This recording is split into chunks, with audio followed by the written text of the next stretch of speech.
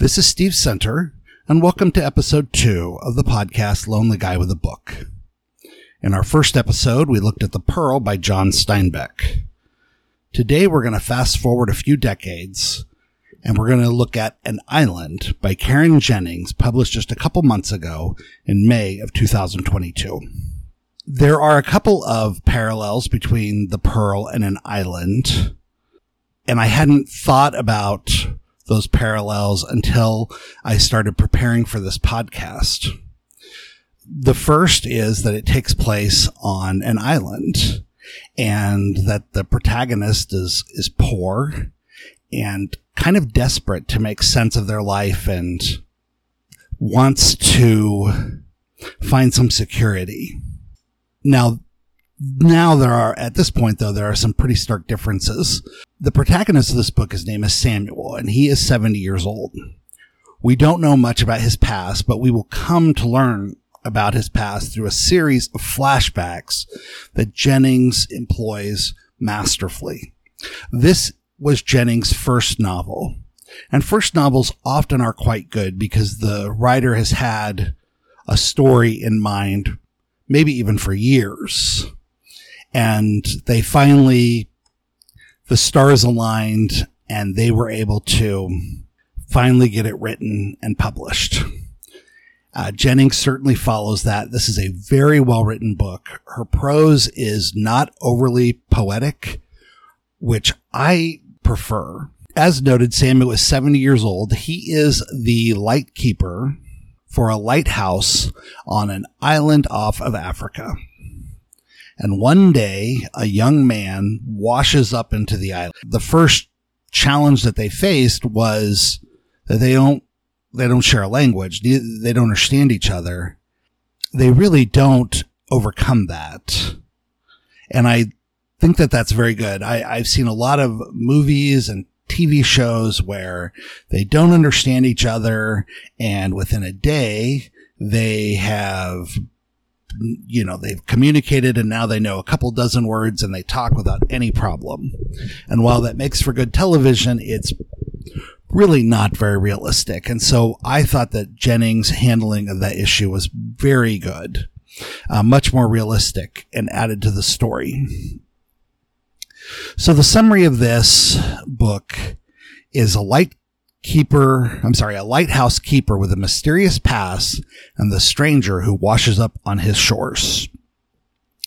Now, as I noted in the first podcast, I go to nownovel.com and I look at the list of what makes a great novel. And this list isn't particularly helpful, except that it does give us something objective to measure against. And I thought that their 8th requirement, a good balance of tension and release, was very evident throughout this book.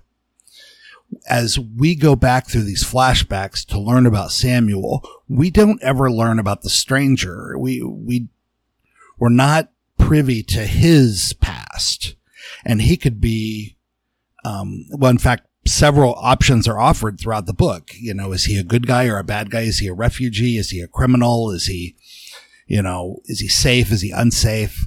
And we watch Samuel try to make sense of the stranger's behaviors based on not really knowing him at all. And it really strikes personal because I could see myself doing the same thing. And in fact, I think I do that with people as I get to know them. I'm looking for little clues outside of what they say to find out what they're actually like. So that not only rang true, but Jennings does a brilliant job of helping us see Samuel look at this stranger, and times when he feels like he misreads him, times when he feels like he's really nailed down what's going on. Now, Samuel is a man with a very difficult past. He clearly has PTSD. And as you go into his history through these flashbacks, you see that there are times when people treated him very good, lots of times where he had very bad trauma, and how that experiences from his past would impact him at this present moment when his world gets rocked by this new person just kind of showing up. How satisfying was the ending of this book? I thought it was very satisfying. As I noted in the first podcast, I like an ending that is clearly resolved. And we get that. But not only that, I think that the clear resolution is the right answer for the puzzle that Jennings presents. We have to remember that Samuel is an old man, and yet he, and his body betrays him. He's tired and he's old, but he still is sharp. And his mind is, yes, influenced by his PTSD, but he is able to think and rationalize. And he has created a life for himself on this island that he feels is safe. When this stranger comes in, we don't know if the stranger's going to add to that safety, if the stranger's going to try to unbalance that, or if the stranger is simply going to be a temporary figure who part of the resolution will be him and Samuel going their separate ways. How would I rate this book? I would give it 4 out of 5 stars.